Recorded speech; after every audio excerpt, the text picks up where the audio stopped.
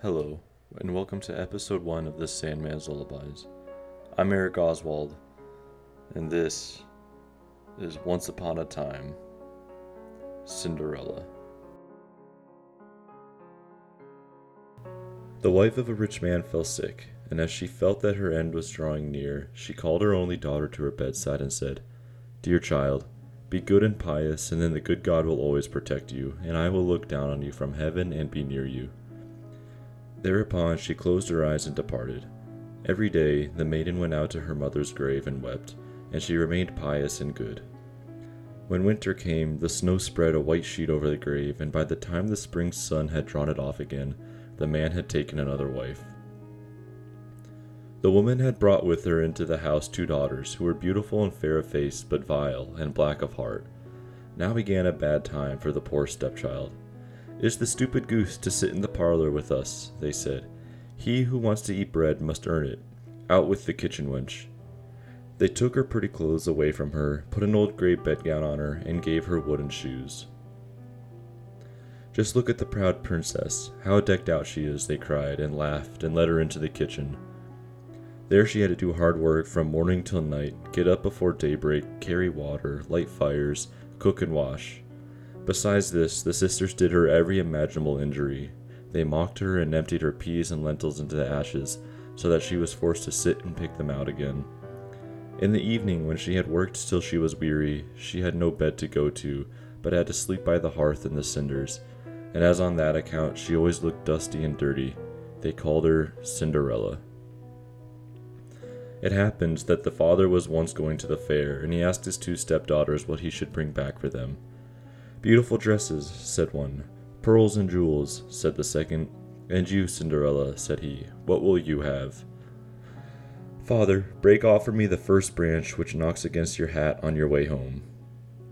So he bought beautiful dresses, pearls, and jewels for his 2 stepdaughters, and on his way home, as he was riding through a green thicket, a hazel twig brushed against him and knocked off his hat. Then he broke off the branch and took it with him. When he reached home, he gave his stepdaughters the things which they had wished for, and to Cinderella he gave the branch from the hazel bush. Cinderella thanked him, went to her mother's grave, and planted the branch on it, and wept so much that the tears fell down on it and watered it, and it grew and became a handsome tree. Thrice a day Cinderella went and sat beneath it, and wept and prayed, and a little white bird always came on the tree, and if Cinderella expressed a wish, the bird threw down to her what she had wished for. It happened, however, that the king gave orders for a festival which was to last 3 days, and to which all the beautiful young girls in the country were invited, in order that his son might choose himself a bride. When the 2 stepsisters heard that they too were to appear among the number, they were delighted, called Cinderella and said, "Comb our hair for us, brush our shoes, and fasten our buckles, for we are going to the festival at the king's palace." Cinderella obeyed, but wept, because she too would have liked to go with them to the dance, and begged her stepmother to allow her to do so. "You go, Cinderella," said she, "covered in dust and dirt as you are, and would go to the festival. You have no clothes and shoes, and yet would dance." As, however, Cinderella went on asking, the stepmother said at last, "I have emptied a dish of lentils into the ashes for you. If you have picked them out again in 2 hours, you shall go with us." The maiden went through the back door into the garden and called, "You tame pigeons, you turtle doves, and all you birds beneath the sky, come and help me to pick the good into the pot, the bad into the crop." The 2 white pigeons came in by the kitchen window, and afterwards the turtle doves, and at last all the birds beneath the sky came whirring and crowding in, and alighted amongst the ashes. And the pigeons nodded with their heads and began, "Pick, pick, pick," and the rest began also, "Pick, pick, pick," and gathered all the good grains into the dish. Hardly had 1 hour passed before they had finished, and all flew out again. Then the girl took the dish to her stepmother and was glad, and believed that now she would be allowed to go with them to the festival. But the stepmother said, "No, Cinderella, you have no clothes and you cannot dance. You would only be laughed at." And as Cinderella wept at this, the stepmother said, "If you can pick 2 dishes of lentils out of the ashes for me in 1 hour, you shall go with us." And she thought to herself that she most certainly cannot do again. When the stepmother had emptied the 2 dishes of lentils amongst the ashes, the maiden went through the back door into the garden and cried, You tame pigeons, you turtle doves, and all you birds beneath the sky, come and help me to pick the good into the pot, the bad into the crop." Then 2 white pigeons came in by the kitchen window, and afterwards the turtle doves, and at length all the birds beneath the sky came whirring and crowding in, and alighted amongst the ashes. And the doves nodded with their heads and began, "Pick, pick, pick, pick," and the others began also, "Pick, pick, pick, pick," and gathered all the good seeds into the dishes, and before half an hour was over they had already finished, and all flew out again. Then the maiden was delighted, and believed that she might now go with them to the festival. But the stepmother said, "All this will not help. You cannot go with us, for you have no clothes and cannot dance. We should be ashamed of you." On this she turned her back on Cinderella and hurried away with her 2 proud daughters. As no one was now at home, Cinderella went to her mother's grave beneath the hazel tree and cried, "Shiver and quiver, little tree, silver and gold throw down over me." Then the bird threw a gold and silver dress down to her, and slippers embroidered her with silk and silver. She put on the dress with all speed and went to the festival. Her stepsisters and the stepmother, however, did not know her, and thought she must be a foreign princess, for she looked so beautiful in the golden dress. They never once thought of Cinderella, and believed that she was sitting at home in the dirt, picking lentils out of the ashes. The prince approached her, took her by the hand, and danced with her. He would dance with no other maiden, and never let loose of her hand, and if anyone else came to invite her, he said, "This is my partner." She danced till it was evening, and then she wanted to go home. But the king's son said, "I will go with you and bear you company," for he wished to see to whom the beautiful maiden belonged. She escaped from him, however, and sprang into the pigeon house. The king's son waited until her father came, and then he told him that the unknown maiden had leapt into the pigeon house. The old man thought, "Can it be Cinderella?" And they had to bring him an axe and a pickaxe that he might hew the pigeon house to pieces, but no one was inside it. And when they got home, Cinderella lay in her dirty clothes among the ashes, and a dim little oil lamp was burning on the mantelpiece. For Cinderella had jumped quickly into the back of the pigeon house, and had run to the little hazel tree, and there she had taken off her beautiful clothes and laid them on the grave, and the bird had taken them away again. And then she had seated herself in the kitchen amongst the ashes in her grey gown. Next day, when the festival began afresh, and her parents and the stepsisters had gone once more, Cinderella went to the hazel tree and said, "Shiver and quiver, my little tree, silver and gold throw down over me." Then the bird threw down a much more beautiful dress than on the preceding day, and when Cinderella appeared at the festival in this dress, everyone was astonished at her beauty. The king's son had waited until she came, and instantly took her by the hand, and danced with no one but her. When others came and invited her, he said, "This is my partner." When evening came, she wished to leave, and the king's son followed her, and wanted to see into which house she went. But she sprang away from him and into the garden behind the house. Therein stood a beautiful tall tree, on which hung the most magnificent pears. She clambered so nimbly between the branches, like a squirrel, that the king's son did not know where she was gone. He waited until her father came, and said to him, "The unknown maiden has escaped from me, and I believe she has climbed up the pear tree." The father thought, "Can it be Cinderella?"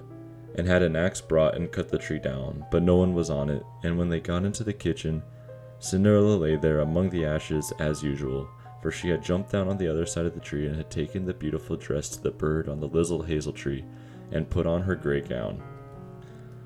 On the 3rd day, when the parents and sisters had gone away, Cinderella went once more to her mother's grave, and said to the little tree, "Shiver and quiver, my little tree, silver and gold throw down over me." And now the bird threw down to her a dress which was much more splendid and magnificent than any she had yet had, and the slippers were golden, and when she went to the festival in the dress, no one knew how to speak for astonishment. The king's son danced with her only, and if anyone had invited her to dance, he said, "This is my partner." When evening came, Cinderella wished to leave, and the king's son was anxious to go with her, but she escaped from him so quickly that he could not follow her. The king's son, however, had employed a ruse, and had caused the whole staircase to be smeared with pitch, and there, when she ran down, had the maiden's left slipper remained stuck. The king's son picked it up, and it was small and dainty and all golden. Next morning he went with it to the father, and said to him, "No one shall be my wife but she whose foot this golden slipper fits." Then were the 2 sisters glad, for they had pretty feet. The eldest went with the shoe into her room and wanted to try it on, and her mother stood by, but she could not get her big toe into it, and the shoe was too small for her. Then her mother gave her a knife and said, "Cut the toe off. When you are queen, you will have no more need to go on foot." The maiden cut the toe off, forced the foot into the shoe, swallowed the pain, and went out to the king's son. Then he took her on his horse as his bride and rode away with her. They were obliged, however, to pass the grave, and there, on the hazel tree, sat the two pigeons and cried, "Turn and peep, turn and peep. There's blood within the shoe. The shoe, it is too small for her. The true bride waits for you." Then he looked at her foot and saw how the blood was trickling from it. He turned his horse round and took the false bride home again, and said she was not the true one, and that the other sister was to put the shoe on. Then this one went into her chamber and got her toes safely into the shoe, but her heel was too large. So her mother gave her a knife and said, "Cut a bit off your heel. When you are queen, you will have no more need to go on foot." The maiden cut a bit off her heel, forced her foot into the shoe, swallowed the pain, and went out to the king's son. He took her on his horse as his bride and rode away with her. But when they passed by the hazel tree, the two pigeons sat on it and cried, "Turn and peep, turn and peep. There's blood within the shoe. The shoe, it is too small for her. The true bride waits for you." He looked down at her foot and saw how the blood was running out of her shoe, and how it had stained her white stocking quite red. Then he turned his horse and took the false bride home again. "This is also not the right one," said he. "Have you no other daughter?" "No," said the man. "There is still a little stunted kitchen wench, which my late wife left behind her, but she cannot possibly be the bride." The king's son said he was to send her up to him, but the mother answered, "Oh no, she is much too dirty. She cannot show herself." But he absolutely insisted on it, and Cinderella had to be called. She first washed her hands and face clean, and then went and bowed down before the king's son, who gave her the golden shoe. Then she seated herself on a stool, drew her foot out of the heavy wooden shoe, and put it into the slipper, which fitted like a glove. And when she rose up and the king's son looked at her face, he recognized the beautiful maiden who had danced with him and cried, "That is the true bride." The stepmother and the two stepsisters were horrified, and became pale with rage. He, however, took Cinderella on his horse and rode away with her. As they passed by the hazel tree, the two white doves cried, "Turn and peep, turn and peep. No blood is in the shoe. The shoe is not too small for her. The true bride rides with you." And when they had cried that, the two came flying down and placed themselves on Cinderella's shoulders, one on the right, the other on the left, and remained sitting there. When the wedding with the king's son was to be celebrated, the two false sisters came and wanted to get into favor with Cinderella and share her good fortune. When the betrothed couple went to church, the elder was at the right side and the younger at the left, and the pigeons pecked out one eye from each of them. Afterwards, as they came back, the elder was at the left and the younger at the right, and then the pigeons pecked out the other eye from each of them. And thus, for their wickedness and falsehood, they were punished with blindness all their days.